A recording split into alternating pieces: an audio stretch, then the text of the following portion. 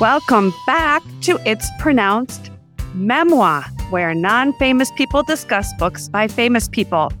I'm one of your hosts, Ann Immig, and today we're discussing Maria Bamford's Sure I'll Join Your Cult, a memoir of mental illness and the quest to belong anywhere, from Simon & Schuster in 2023. Let's begin with a question for my co-host. If you joined a cult this week, what kind would you choose? Mariana, would you like to begin? Sure.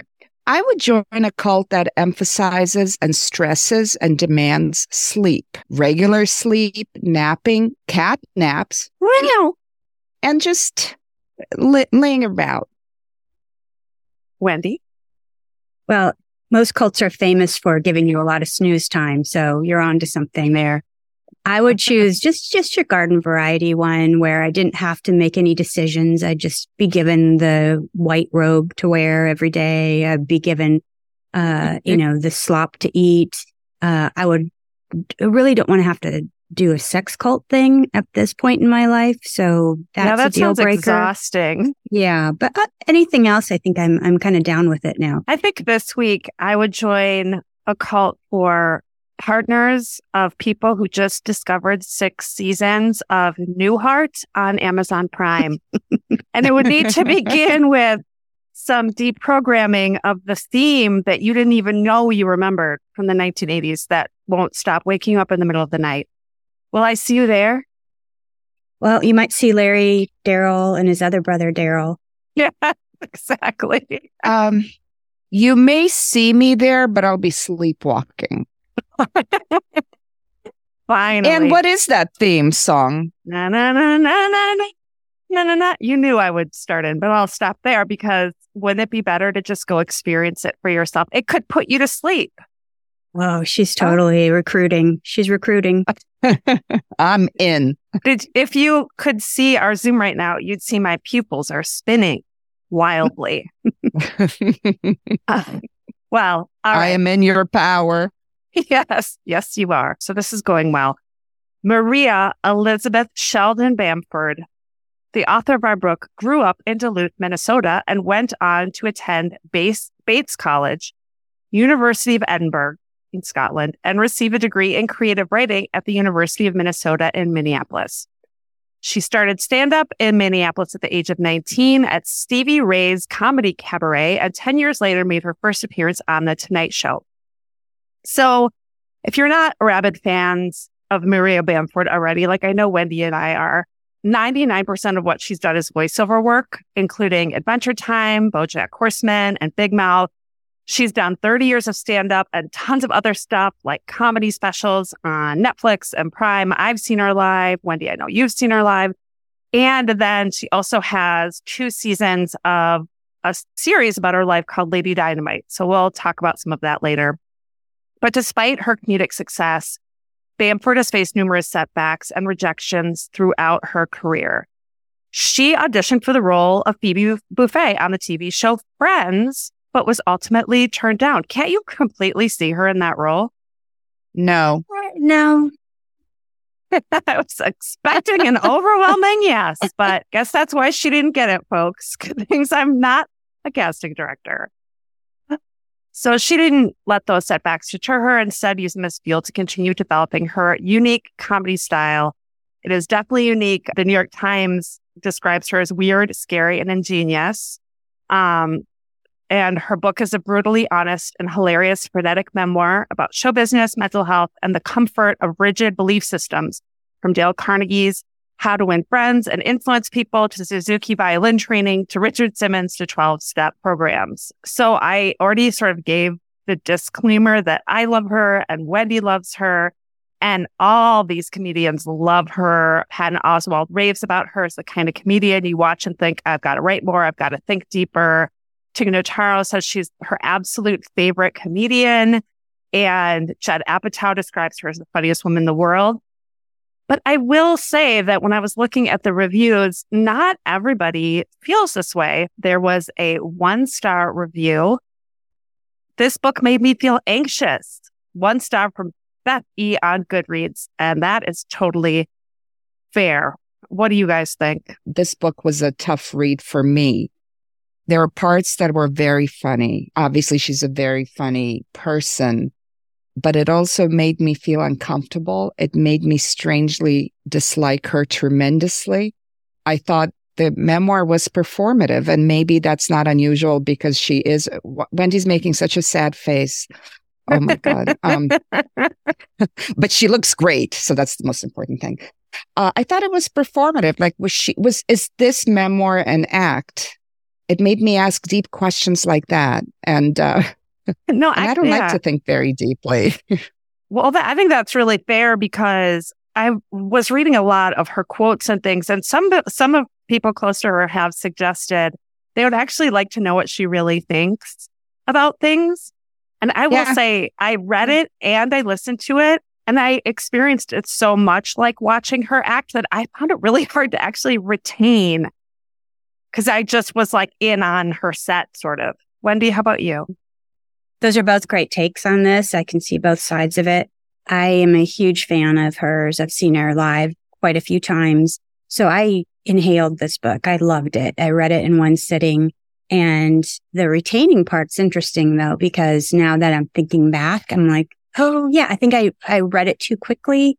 And maybe it was ephemeral, like a stand-up act. But I really enjoyed it. And I don't know that I came away with knowing the true Maria. I don't think that was necessarily her intention. And I don't know if she even ever wants to do that. But she does get very personal in her shows and then will immediately segue into a funny voice. So that's sort of how I think the book happened too. Like before, she'll just get up there and touch the edge of a insight or personal thing and then switch it to a comedy thing to deflect it. So I think I saw that a little bit, but it didn't bother me. I mean, she's a notorious oversharer, and what she shares is incredibly courageous and vulnerable. So it's kind of ironic to be like, we don't really know her because she lets us into things that most people wouldn't. But there's always a persona and there's always a shtick. She does these incredible voices. I laughed so hard. I found her so insightful. So let's get into it. From her own website, it says she's a comedian's comedian who has forever fought to find a place to belong. From struggling with an eating disorder as a child of the 1980s to navigating a career in the arts and medical debt and psychiatric institutionalization, she has tried just about every method possible to not only be part of the world, but to want to be a part of it. With sincerity and transparency, she recounts every anonymous fellowship she has joined, including, but not limited to, Debtors Anonymous, Sex and Love Addicts Anonymous, and Overeaters Anonymous. As she says, I'm very fond of suddenly adopting a new set of ideals in order to receive welcome from any rigid group of weirdos. So the whole book is a trigger warning, but I would say joyfully so. I mean, everything from suicidal ideation, OCD, or the mentals, as she calls them. I'm so glad you can't see all the air quotes I'm making. Sorry about that. Eating disorders, boogers. We can. Yeah, I know. Eating disorders, boogers. I'm not kidding. It's pretty gross. She married pet death / murder. Yes, pet death / murder. What other ones did I leave out? What made you cringe? What weren't you ready for that you heard? The boogers, the eating boogers, definitely. Yeah. When she describes her intrusive thoughts, which is harm OCD, where she has a fear that she will murder / sexually abuse the people she's near. And hearing her describe that, I didn't need to read that. Yeah, that was a lot. Yeah, it's definitely really visceral. It's like a lot of this is like watching a train wreck. Not your, With Hannibal Lecter as the conductor. Yeah. On the other hand, I think it would make you feel, no matter what you've ever thought or gone through, I think you would feel like you weren't alone listening to that and feel less shameful. She's really so skilled at the way she navigates all of these really serious issues with humor and compassion, but it is not for the faint of heart. She married Scott Marvel Cassidy in 2015. They're still married. He's an amazing artist, by the way. You can see his art. His handle on Instagram is DodgeColt95, and he paints these super realistic scenes, really incredible artists. So the book begins with this iconography that she uses. She has read, as you can imagine, every self-help book since she was a child. So she styled her own memoir in this way with these hilarious icons. There's a stop sign as a trigger warning. And in the book, in the audiobook of these, which I highly recommend since she's a comic first and foremost, she just has all these hilarious sounds for this. So some of them are like a thunderclap or a car crash. I think the stop sign one is a brake sound in the books, and there's like a thunderbolt when she breaks 12-step anonymity rules, and there's like a mixing, like a mixer in a bowl for recipes. I found that really hilarious. So Mariana and Wendy, if we used iconography or sounds for our podcast episodes, what should we include? I really like that one emoji that's a face that's kind of like looks like, ooh, like it's not happy, it's not sad, it's just kind of uncomfortable. I like that one a lot. So maybe that, and then maybe just a laughy face, like this was supposed to be funny, so you should be laughing now. Oh, like an applause sign. Yeah. Oh, yes, better. Yeah. Oh, I like that. Mariana, do you have any suggestions? Yeah, something like a drawing of a Pulitzer Prize, because when they start awarding those for podcasts, it's really just a matter of time. A Peabody. It could be a Peapod. Or do they say I'm thinking Peabody? More Pulitzer, Nobel. But yeah, we'll start with the lower ones. I was thinking more literally along the lines of a sad flower or sad trombone for every time we mispronounce Mariana's name, Mariana, instead of Mariana. It happens over and over again. Just as a programming note, Mariana is right now taking a picture of her cat while we're recording this podcast. And you said Mariana instead of Mariana. So that's perfect. So Ding. We can use like a cat claw for every time a cat interrupts. Listeners, this is so fun. Oh, see? That was me. That wasn't the cat. Okay, I think we've driven this into the ground. You're so convincing. Oh, just you wait. So she provides a full disclosure. Maria Bamford, not Mariana. This book is not going to have a clear chronicle of trauma, healing, victory, more like a series of emotional Sudoku puzzles I grow tired of trying to solve. I haven't figured it out, and I don't relate well to stories where people have found some sparkling new reality at the end of their memoir. She also talks about how she punches up history, because a big thing about memoir is whether or not it's real. Is it completely true? Now everyone has a disclaimer because of that Oprah memoir in the 90s. What was it? Pieces of... Oh, James Fry. Yeah. Oh, that was right. Yeah, that was a mess. A Little Million Pieces. Something. Yeah, I think that's right. And how it I was... love this like memory tests that we're getting. It's I know. keeping Isn't us it fun? sharp. Yeah. When I don't prepare you and then I throw it in there and put you on the spot. Hey, remember Newhart? Who knows? Theme. It was like really that Oprah memoir that got debunked. So it turned out he had made stuff up, whatever. So now every memoir has to include this page that says this is the best of how I remember it. I mean, that wasn't a thing before then, right? Does anyone remember? No, not really. I don't remember. Yeah, but there's a disclaimer, like other people may have different memories of this happening, but this is how I told it, which is kind of giving you like a little bit of a get out of jail free card. Like, that's how I remember it. Yeah.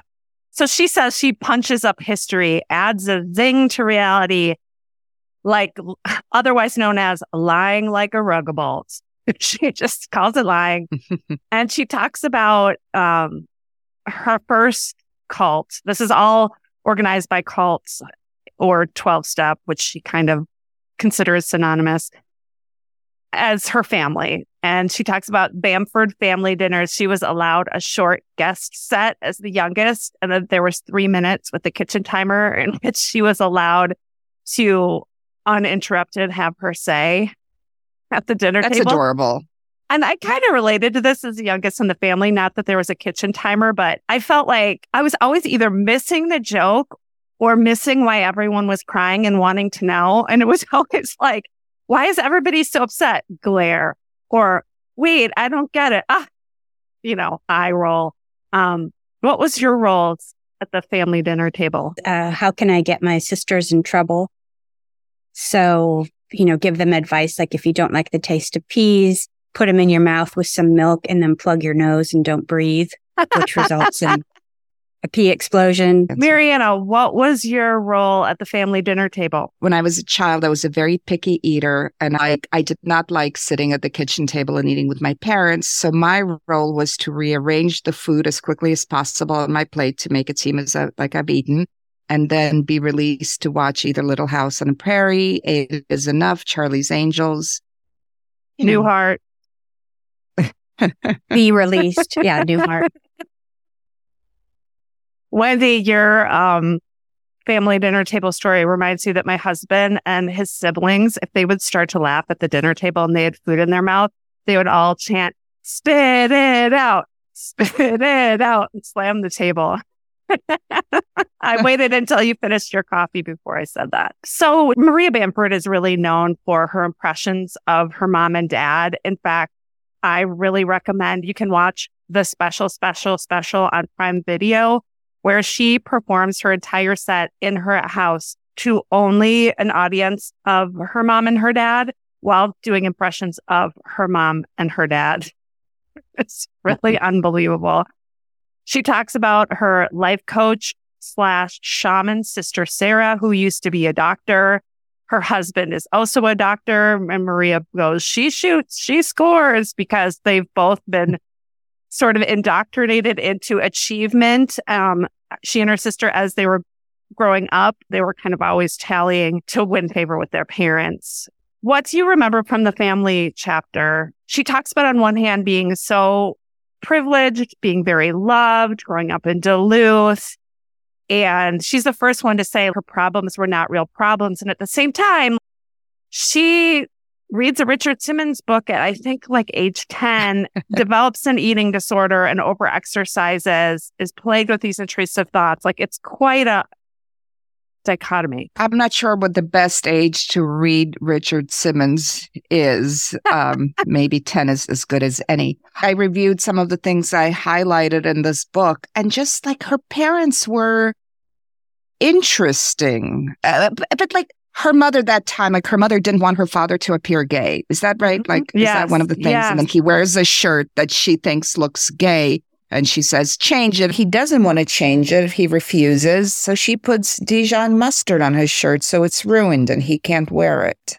It's not quite like the abusive childhood that we read in some of the other memoirs, but it's not like a beacon of stability either. And then, I don't know if I'm getting ahead of myself, but her mother, Maria realizes that she might have been bipolar because she was taking this medicine that the mother said was to prevent seizures, but she was taking it for 50 years.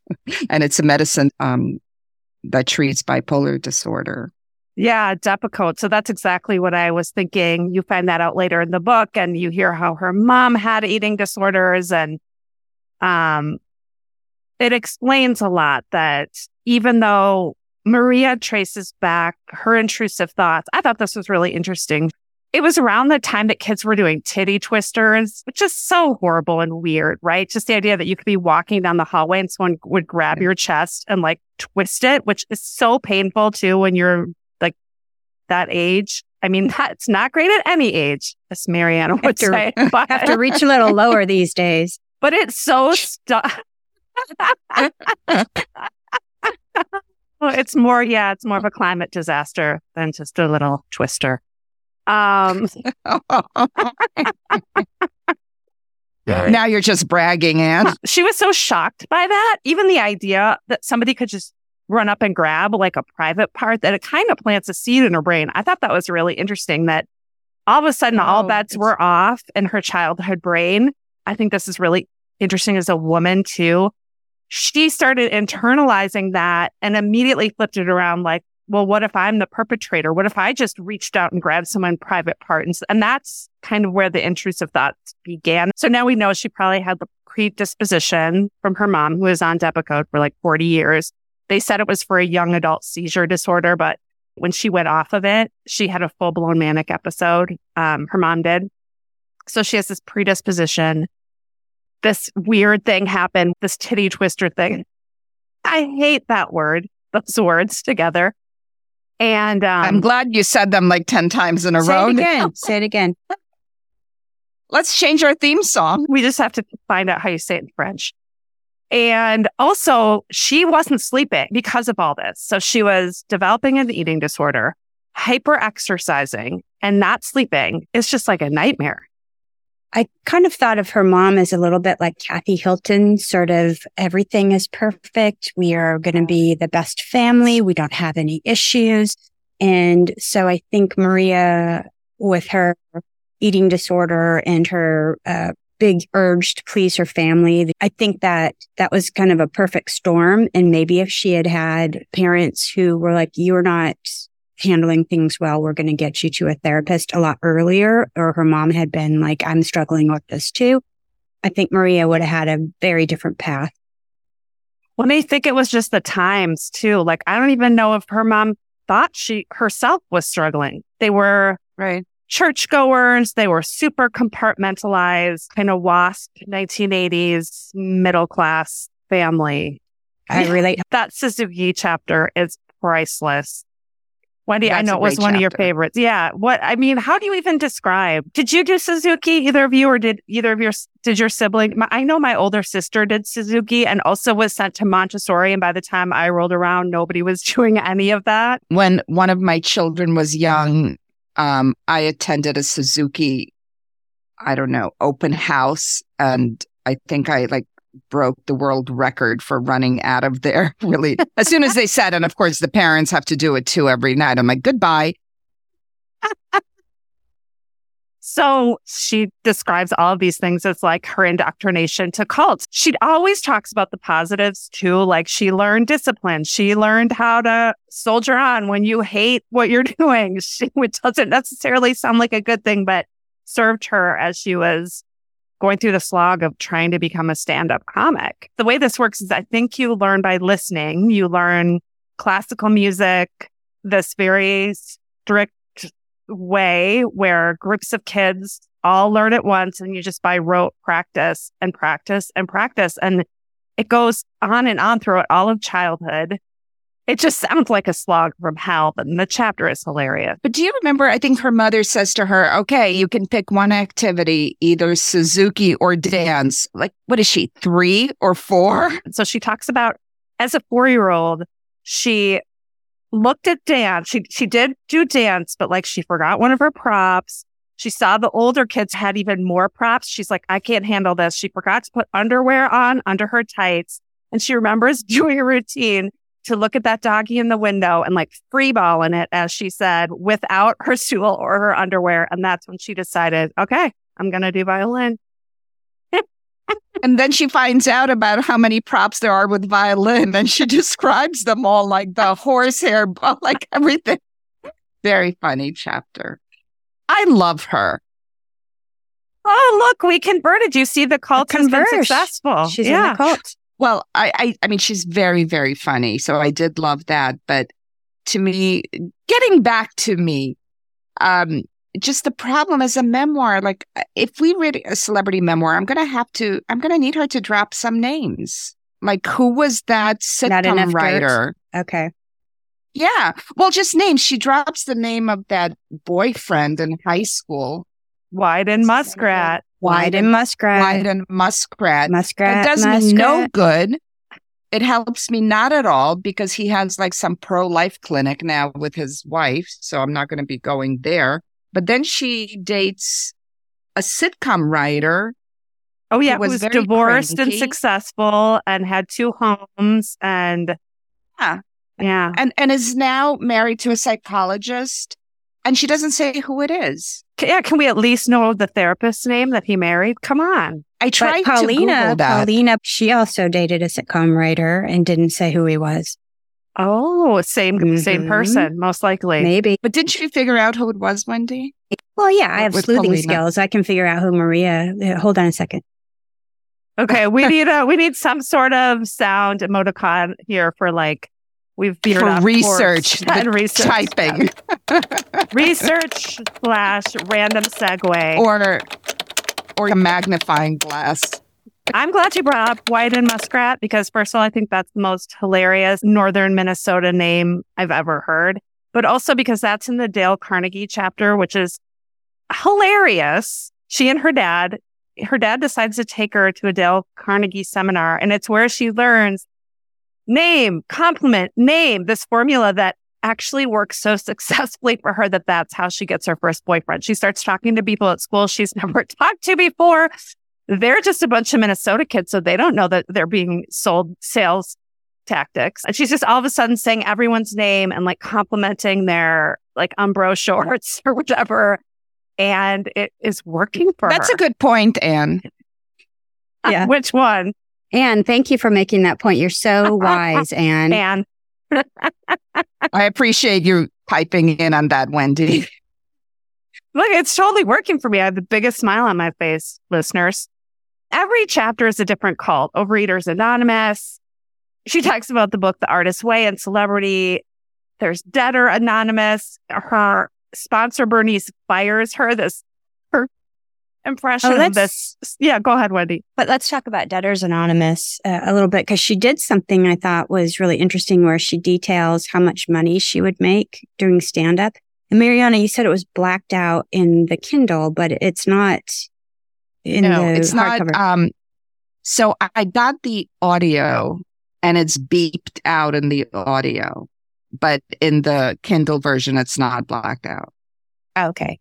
I'm a huge proponent of wage disclosure because you just don't know. But I thought that was really interesting. And she was very honest about her finances, which I think for some people is even more shameful than saying you have a mental illness. You know, it's such a taboo subject to talk about your financial state. And that's why our tax returns will be posted in the show notes. She is such a decent human being. So this is a quote about that. She says, I like to tell people who are working with me what I make so they know what they're earning as opposed to what I am, so they can negotiate for themselves if they feel what I'm paying is unfair. Also, it's interesting to find out what people make. Like, what are you making for writing this article? This was part of an article that I will cite properly in the show notes because I took this out of context. And she says, I'm making zero for this interview, but I was paid $150,000 for this book deal and have only received $90,000 so far. And it also relates to, she was a spokeswoman for Target and made a lot. This is like her first big successful commercial job. And she really found herself struggling with being a spokesperson for a multinational corporation with questionable labor practices, et cetera, et cetera. Wendy, I'm sure you watched Lady Dynamite. Mariana, did you ever watch Lady Dynamite, her show? I started to watch Lady Dynamite, but I didn't get very far yet. I wish I had read this book before I watched Lady Dynamite because it's all about her and her life. And she does a parody of these commercials, which is very hilarious. But this is also meta because now we know how much she was struggling while doing that show. And her mental health was about as solid as that could be, but she barely made it through shooting that show because her mental health challenges, even when they're in the best situation, just take so much out of her. Yeah, I really appreciated all that context, and I plan to rewatch Lady Dynamite again. I loved it the first time, but now it's going to be even richer knowing all of the backstory. I also wanted to let you both know, and under full disclosure, that I'm making $5,000 per podcast episode. Which is great because now we know how much to charge you for being your assistants since we're getting paid nothing. Also, Anna Gasteyer is hilarious. And Lady Dynamite, she is amazing. She is. There's an incredible Patton Oswalt. Like, there's all these incredible comics. And do you know the name of the actor who played her agent?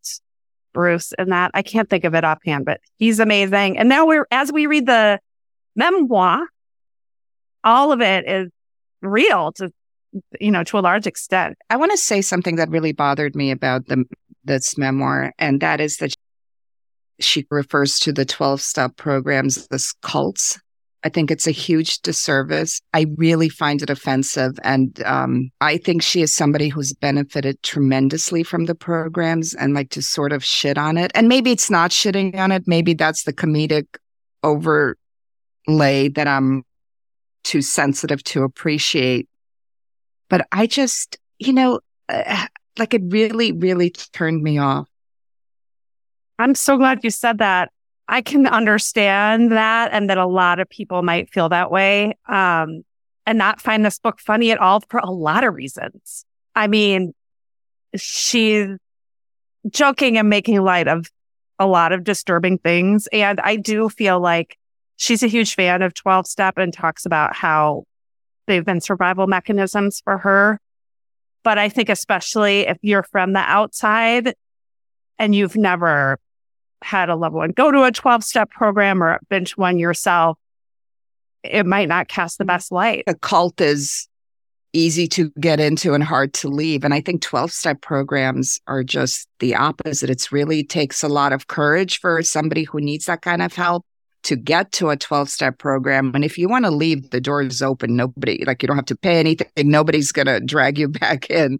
So I just wanted to give that sensitivity warning or whatever it be. And the other thing, I know she's bipolar, right? She talks about, she is. No? Yes? I'm not sure.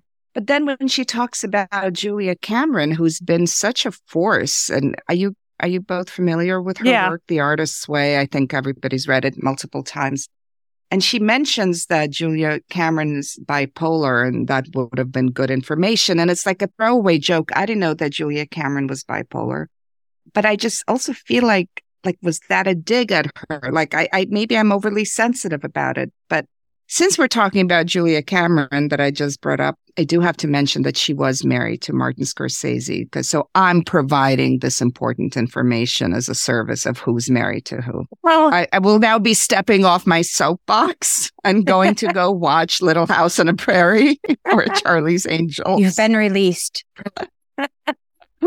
Well, I think it's worth saying, too, that I bet a lot of people would feel the same way about how she handles the topic of suicide. I found it to be really compassionate. She has really strong opinions about it, but it could be very easily misunderstood. So she really tries to normalize suicide, and how these are my words, not hers, as somebody who has worked in circles around suicide education, and just a lot of people don't understand that suicide is a way that people stop unbearable pain. And it's often just a really, really bad combination of suffering, addiction often, and the wrong moment. And she's really outspoken about how she could still find herself ending her life that way. While the suicide hotlines and everything are so important, she makes jokes about how it's so patronizing, like, yeah, we know the number, give me a break. So on one hand, she's an outspoken proponent for normalizing the subject and talking about it. On the other hand, it would be very easily misunderstood. But one thing I really appreciated is she's been through multiple hospitalizations. She's been on lots of different medications, and always is talking about how that is the main thing saving her life, but it has not been easy. And they all come with a big downside. A unique perspective she brings that I really love is that just talking to people, if you are in a crisis, and sometimes you'll call a hotline and have to wait for hours. She's like, get out of your house and go down to the convenience store and just talk to people. She's a big proponent of people just showing up for people, and how you never know how you might be saving someone's life, even with a casual exchange. I really like that part. And I saw her in a show in Austin a couple of years ago, and she had just been in a mental health facility, and really talked about that. And that really stuck with me. So I was very interested in reading the whole story behind all of that. And, she tells about the inpatient. No, she wasn't inpatient. She was in the hospital for like 30 days or something. Well, she did 3 different stints. Some were 3 different shorter, stints, and some were longer. She's very honest in all of that. There's humor in it, which I appreciated because that is such a difficult thing. That's kind of a weird thing to say, but I enjoyed reading those chapters and the stories about that. And there was so much honesty in it. She talks about the medication that literally saved her life that she acknowledges. And she says she still wants to stop taking it sometimes. Like she's still like afraid of weight gain or that it's not really her. And that's that kind of struggle that it's important insight for us to have of what it's like to live like that. Here's a couple quotes. One of them is from the Star Tribune, which is where that quote was that I mentioned earlier. So the question is it helpful to you to talk about all this stuff? And she says, I think not being alone with something is the one thing we can all do, and you don't have to professionalize it. You can talk to someone on the bus. It may not be quality conversation, but sometimes you can get eye contact with someone at a coffee shop, and that is a way of healing. I try to get my mental health needs met through whatever's in front of me. If I say hi to everyone in the neighborhood, even if they don't say hi back, it's good for me. I try to keep connecting, whatever that looks like. And actually, there's brain science that completely supports that says that those little connections you make, even with strangers, are just, if not more important to your well-being as your primary relationship. So I thought that was really interesting that she's discovered that on her own. And then here's kind of the flip side that I was trying to describe earlier. She says, if I or anyone else dies of suicide because of whatevs haunted house is in their head, I just want to celebrate that I or you or anyone else was out there crushing and grinding for as long as we could. Yeah, that was powerful. And then I remember when I saw her show, and I've seen her mention it a few other times, but she's really become a voice for veterans, the high suicide rate of veterans. And she's mentioned it in her show. And I think she acknowledges that in the book about how she'll say it in a show and it kind of brings the room down, and she doesn't give a shit because she's like, this, we all need to know this. You need to know that this is happening. Yeah, she makes a joke like they go away to war and then they die when they come home, like instead of on the field. It's a shocking joke, but yeah, it resonates. So, Marianne and Wendy, what is memorable to you about this book? Her raw honesty about her own struggles and what it felt like to be in her body and in her head. It was very visceral and an important read for me. I felt that the comedy bit, it felt like a shtick at times, and it was very funny, but it was hard for me to reconcile those two parts of her, the very witty, I mean, obviously super talented comedian, somebody who's really suffering, and to be able to hold that was very memorable for me. I'm a huge admirer of anybody who can balance tragedy and comedy. And I thought that this was done well in her book. She does it in her act too. I kind of appreciated it as an observer, not as somebody who's gone through it. So take that as you will with a grain of salt. I think if I had been somebody with these struggles or who related to it on a personal level, it would have been a different experience. You said something, Wendy, about how you can never predict what she's going to say next. And that's so unusual with a comedian. And that is something I loved about this book. Like, she is brilliant and hilarious. I laughed out loud so much. I'm so moved by what kind of a person she really is. I love how she can hold both mocking her family and in the next breath talk about how much she loves them. And she knows this is completely her own neuroses and that they're wonderful people. She talks about her sister coming at her last hospital stay and taking a gong and like using crystals and shit. And she's like, I don't believe in any of that, but I believe in the power of people showing up for each other. It's really beautiful. It is. She has a huge heart. She has a huge heart. Yeah. I didn't read that about that in the book. Was she diagnosed with an enlarged heart or something? Mariana, that joke was hilarious, Mariana. Thank you, Mariana. One day, Wendy. One day. Wait, now I'm confused. How is my name pronounced? Memoir. Marianne. From now on, we will be known as Wenwa, Anwa, and Mariawa. Mariawa. Oh, this is really coming off the rails. Okay, I think it's time to wrap it up. Do you want to take us out by humming the Newhart theme song? Na, na, na, na, na, na, na, na. That's not going to play well with our outro music. There's going to be a lot of editing. I'm worried. All right. Thank you for listening. Come back again. Don't forget to follow us. Not in person. Right. We're not a cult, but we'd still appreciate reviews and like and follow, subscribe. Thank you. Bye. And offerings. Bye.